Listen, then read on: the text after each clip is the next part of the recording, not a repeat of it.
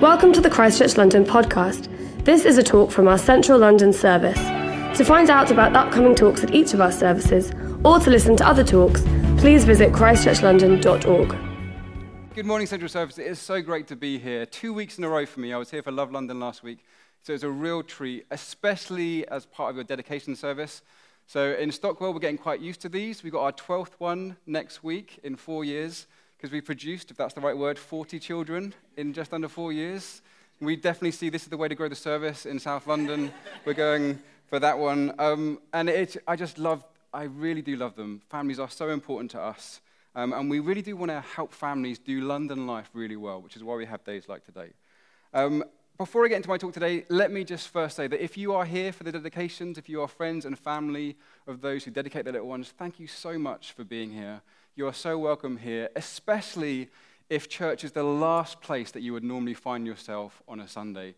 Your presence here is so appreciated, and I hope today that as well as enjoying kind of the family stuff, that it might be interesting and thought-provoking, this service.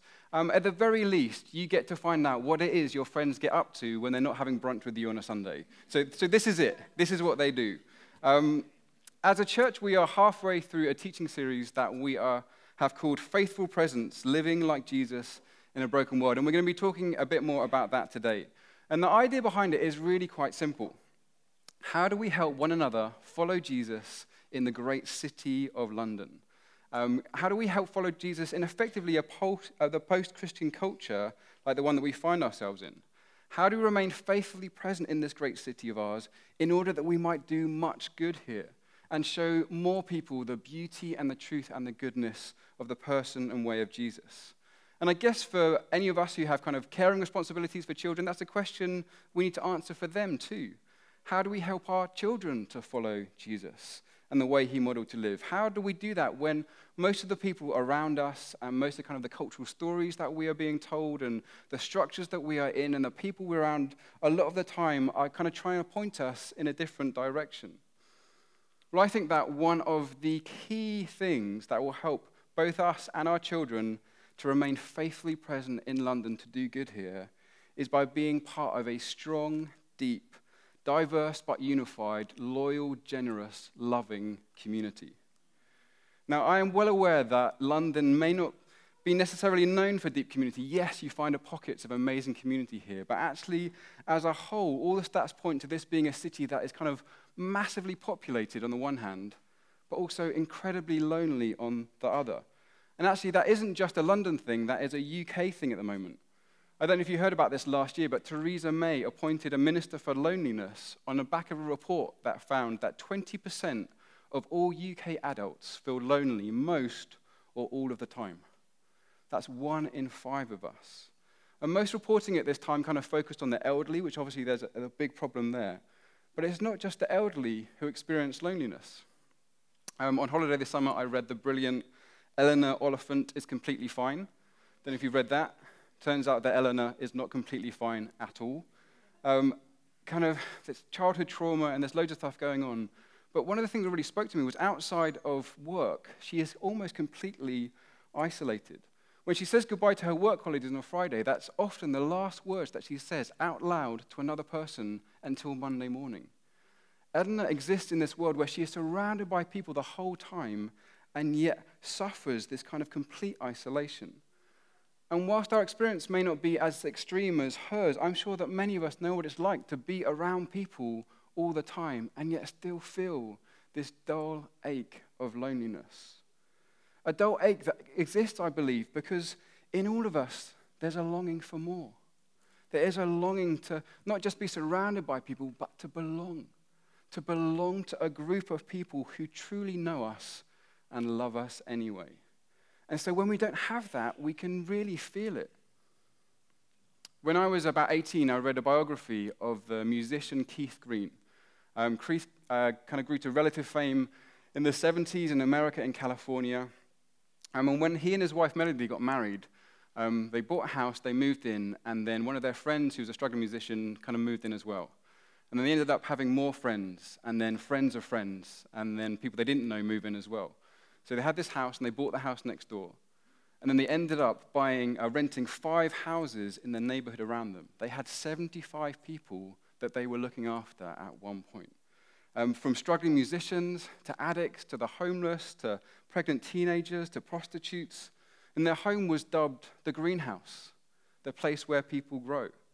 And the way that they wrote about that was just so utterly compelling to me as an 18-year-old. Now, their context, musicians in 70s California, obviously very, very different to mine.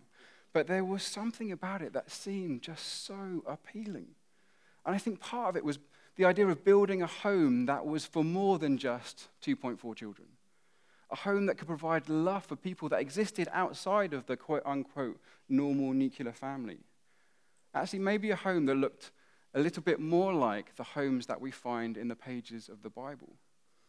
Because I would suggest that much of our ideas about the way we live with and alongside one another, the ways of living that just feel natural and normal and just the way things are, have been more influenced by Western individualism than they have by Jesus and his early followers.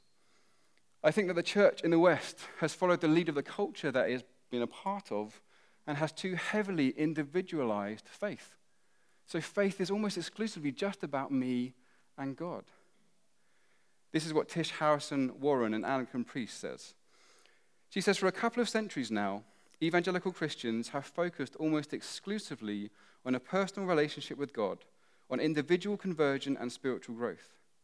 Many feel that the church community, if it is necessary at all, is primarily intended to serve our individual spiritual needs or to group us together with like-minded people, a kind of holy fraternity. If we believe that church is merely a voluntary society of people with shared values, then it is entirely optional. If the church helps you with your personal relationship with God, great. If not, I know a great brunch place that's open on Sunday. But while an individual relationship with Jesus is an important part of the Christian life, it is not the sum total of the Christian life. Our relationship with God is never less than an intimate relationship with Christ, but it is always more than that. And the more she is talking about there is deep, loving community within the church. Deep community with people who are also trying to follow the way of Jesus and live with Jesus. And there are dozens of places in the scriptures that we could go to this morning to see just how vital the Bible thinks it is to live in deep community. But today we're just going to have a quick look at one of them. And this is when Jesus calls his first disciples. So Matthew chapter 4, which will come up on the screen behind me. So Matthew chapter 4. As Jesus was walking beside the Sea of Galilee, he saw 2 brothers, Simon called Peter and his brother Andrew. They were casting a net into the lake, for they were fishermen. Come, follow me, Jesus said, and I will send you out to fish for people. At once they left their nets and followed him. Going on from there, he saw 2 other brothers, James the son of Zebedee and his brother John. They were in a boat with their father Zebedee preparing their nets. Jesus called them. And immediately they left the boat and their father, and they followed him. Do you see what's going on here? The very first person Jesus calls to be a disciple, to be a follower of his, to be someone who learns to do what he does and live in the way that he did, is not one person at all. It's 2 people, quickly joined by 2 more. It's a group, it's a community. From the very beginning, it was crystal clear to anyone that the invitation to follow Jesus involved the invitation to be part of this new group that he was forming.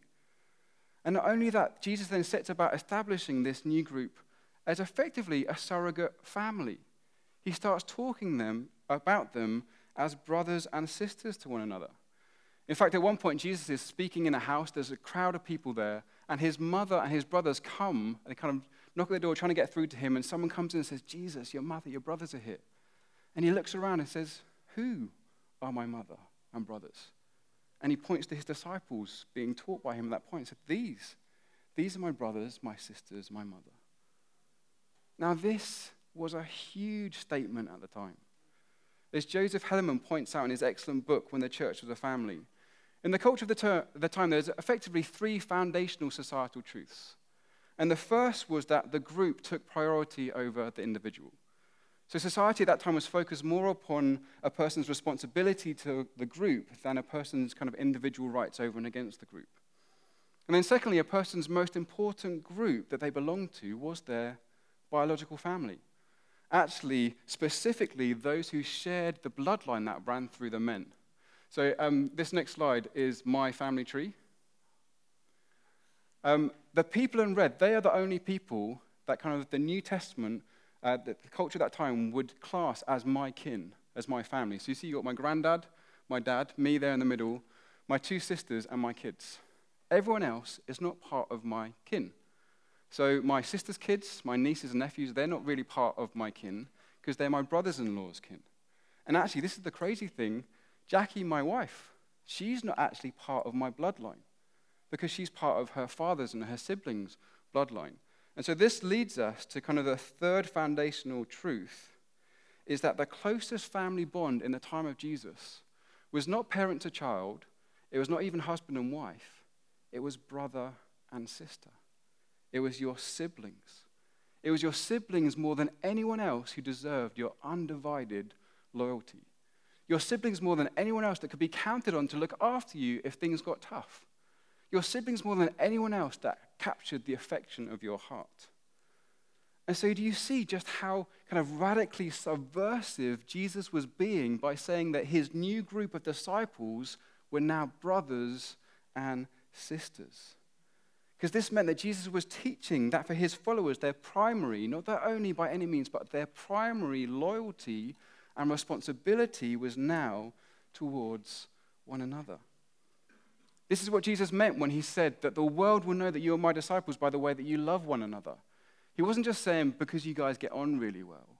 He was saying the world is going to stand up and notice when you, who are from different families, different kinship groups, different backgrounds, different social statuses, different ethnicities, different occupations, political persuasions, when you who are different are more loyal to one another, care more about one another, live in closer community with one another than you do with your quote-unquote kin.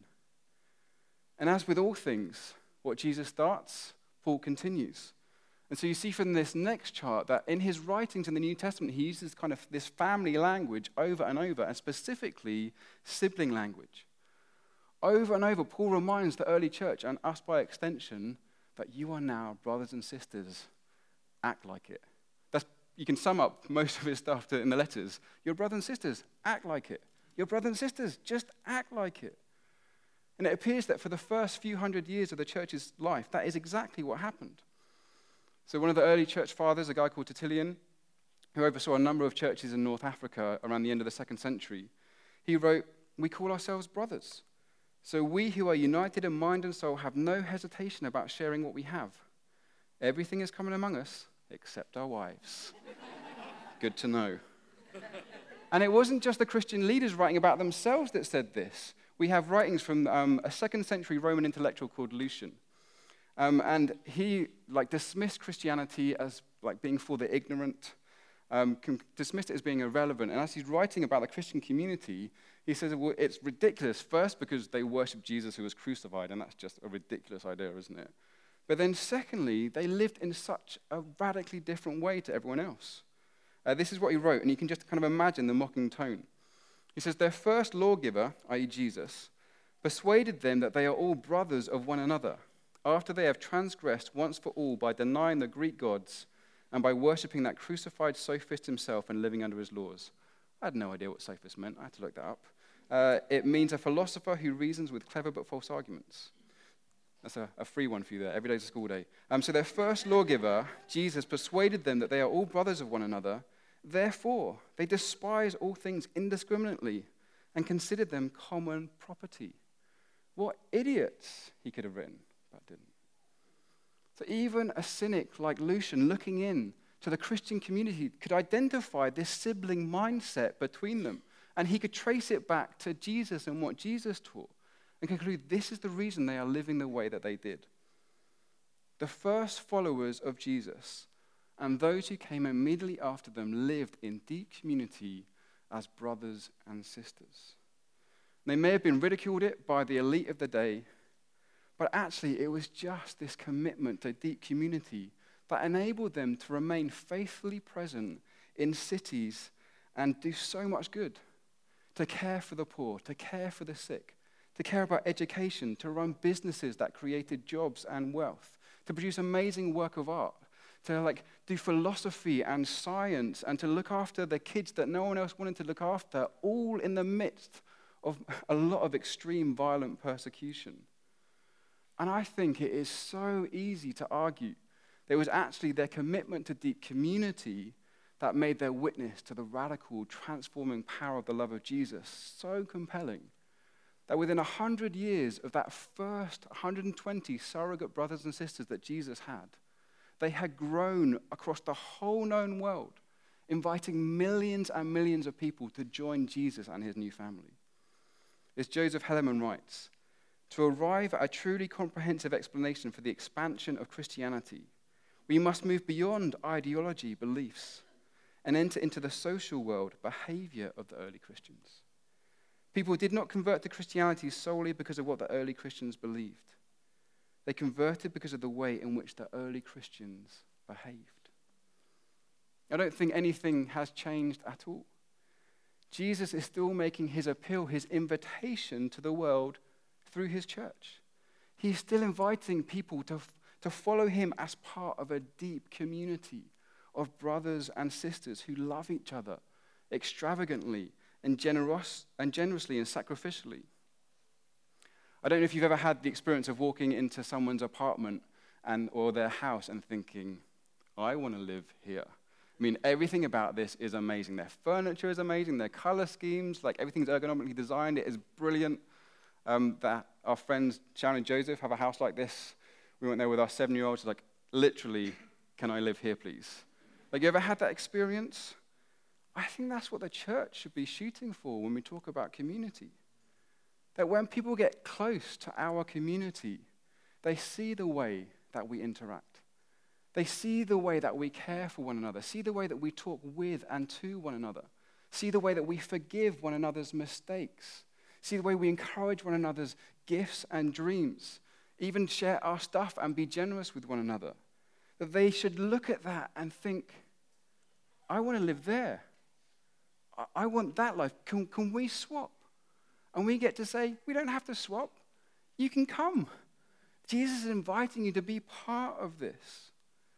But sadly, I think so many people who are bumped up against the church throughout history, they haven't found a community like this, have they? They have been turned off by what they've seen rather than invited in. I think we have quite a long way to go with this. But don't you want to try? Don't you want to try and do something like that here in London, of all places? To become a community of such depth and strength that is attractive to people. So how do we go about building that kind of community? Well, I guess the answer that you're expecting me to say is we just need to love one another like Jesus did. We just need to love one another with humble, sacrificial, self-giving, grace-filled, forgiveness-soaked love. And you'd be right. I'm a church pastor. Of course that's what I'm going to say. But let's try and make this a little bit more concrete. I've just got 4 things that I think really help build community in a city. And I'm really not trying to put a moral judgment on this and say if you don't do these things that you are bad. I'm just saying from my experience, it looks like these things help. So the first one, geographical proximity. If you want building community to be that much easier, then live close to the people you're trying to do that with. So we celebrated our 15th anniversary as a church last year. That means Jackson and I have been in London for 15 years. We came to help start the church in 2004.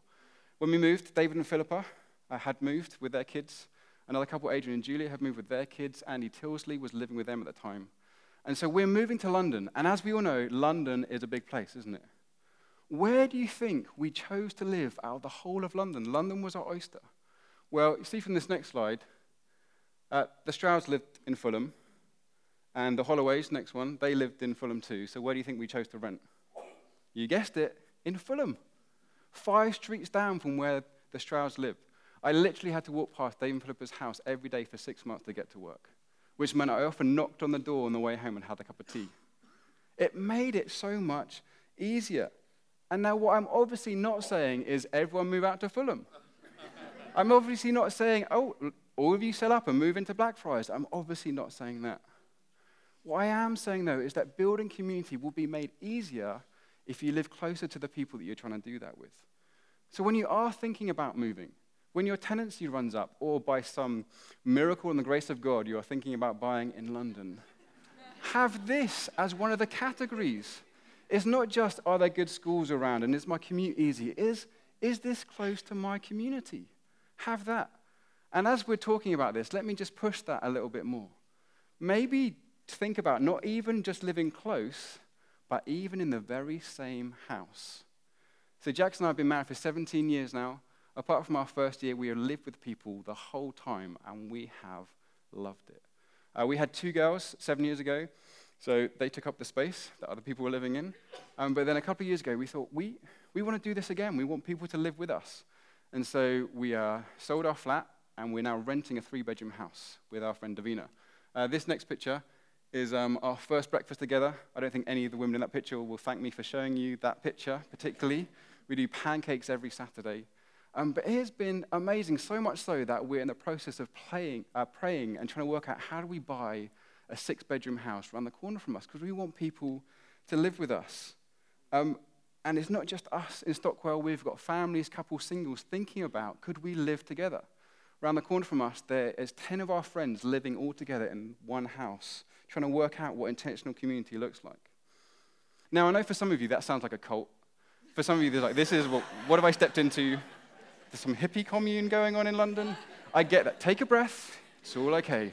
No one's saying you have to do this. Probably best if you think that, then you don't. Like, you can do your own thing, that's fine. But what I am saying, there will be people, I guarantee, who are looking for different ways of being in London. Instead of nuclear family, extended family. Or let's just be frank. It costs a lot of money to live in London. We know that, don't we? Maybe living with other people, pooling your resources is a way that you could do that. If you want to stay in London, if you want to build down roots, if you want to build deep community here, then maybe this is something to consider. So just consider it. I'm not saying do it in any way, just consider it. But the big point of this is live close to the people you're trying to build community with. The second thing that helps build community is time. It just takes time. This isn't something that happens overnight, because building community is more like tending a garden than it is building IKEA furniture. It's not something you can do in an evening. It takes showing up week in, week out, when sometimes you'd rather be anywhere else than with your community group. And let me just say this, FOMO, the fear of missing out, is an enemy to community. We just have to kill it. You guys live in London. You know interesting people doing interesting things the whole time. There will always be better things, more exciting things to do than go along to your Connect group on a Wednesday night or even come here on a Sunday morning. There always will. And your work, for most of you, will always be asking you, it will always be trying to eat into your spare time, to the time you could be spending with community you do at work. Like, you could come here and you could have amazing experiences, and like within 2 years, your Instagram feed would look amazing, have loads of stories to tell, work could be going well. But if you don't spend the time, the weekend, the unsexy, just regular time with your community, after a few years, you will have no community to show for it. You just have to put in the time. And then thirdly, I think building community takes both vulnerability and accountability. If our longing to belong can only be met by being within a group of people that truly know us, know all of us and love us anyway, then we need to make the courageous decision to be both vulnerable and accountable. Vulnerability says, this is who I am. This is the best of me. This is the worst of me. This is just me. And accountability says, I know I'm not where I want to be, so please help me become the person that I think God's called me to be. Vulnerability can only happen in a community when the community says, we accept you as you are. With all your weaknesses and flaws, we accept you. You belong here. And accountability can only happen when a community says, but we know you are made for more than this, and we will lift you higher. We will do all we can to support and encourage you. Which, incidentally, is why diversity is so important within a community. Because without diversity, the unspoken message is, you have to be like this to belong here. Rather than, you are free to be yourself and pursue who you are. This first one, that's a great way to build a tribe. This second one is what builds community. And so the only way that we get to be known enough, to feel loved enough, is by revealing more of ourselves than we feel comfortable with. And that is a metaphor before you get freaked out by that. We have to reveal who we are. We have to risk vulnerability in order to be known. But we also have to risk asking others to keep us to account. One without the other it's just not going to work. You have vulnerability without accountability, and everyone feels known and understood, but no change happens. We all stay just the way we are. But you have accountability but no vulnerability, then actually change doesn't happen either, because you're not safe enough to reveal the deepest parts of you that really do need to change. You need everyone in the community being vulnerable and keeping one another to account. And it takes so much courage to do that. It really does. But if we want to build community here, we're going to have to be very brave. And then lastly, in order to build lasting community, we all need a healthy dose of realism. This is what the great Dietrich Bonhoeffer wrote about coming to terms with the reality that building community is always harder and messier and more painful than we thought. He says, the sooner this shock of disillusionment that living in community isn't what we'd hoped for comes to an individual and community, the better for both. Every human dream that is injected into the Christian community is a hindrance to genuine community and must be banished if genuine community is to survive. He who loves his dream of a community more than the Christian community itself becomes a destroyer of the latter, even though his personal intentions may be ever so honest and earnest and sacrificial. It is so easy to love the idea of community. It is much harder to love the people within your community. Because people in their worst moments are hard work. They are messy. They make mistakes. They let one another down. They break promises. They are selfish. And I know this because that is true of me. All of those things is true of me. And this is where the foundation of the gospel of Jesus really comes in. Because the gospel, the good news of Jesus, is that he loves us in our worst moments. He forgives us over and over when we mess up and fail. He is committed to us with a rugged, shatterproof love. A love so strong that it sent him to the cross. A love so powerful that it raised him from the dead again. A love so potent that it gives us the power to love in the same way that he does. To forgive and to have grace and to be generous to one another, even in our worst moments. Earlier, I was a little bit flippant when I kind of scooted over loving like Jesus being the foundation of community, because I truly believe that it is. It is a model for how we are to live. You read the life of Jesus and you say, this is, yes, I want this. It's a model, but it's also the means, it's the power in us that enables us to do that. And so, yes, you can build community outside of this. Of course you can. But actually, if we want to stay faithfully present in this city, if we want to do all the good that we want to do, we have to do it together.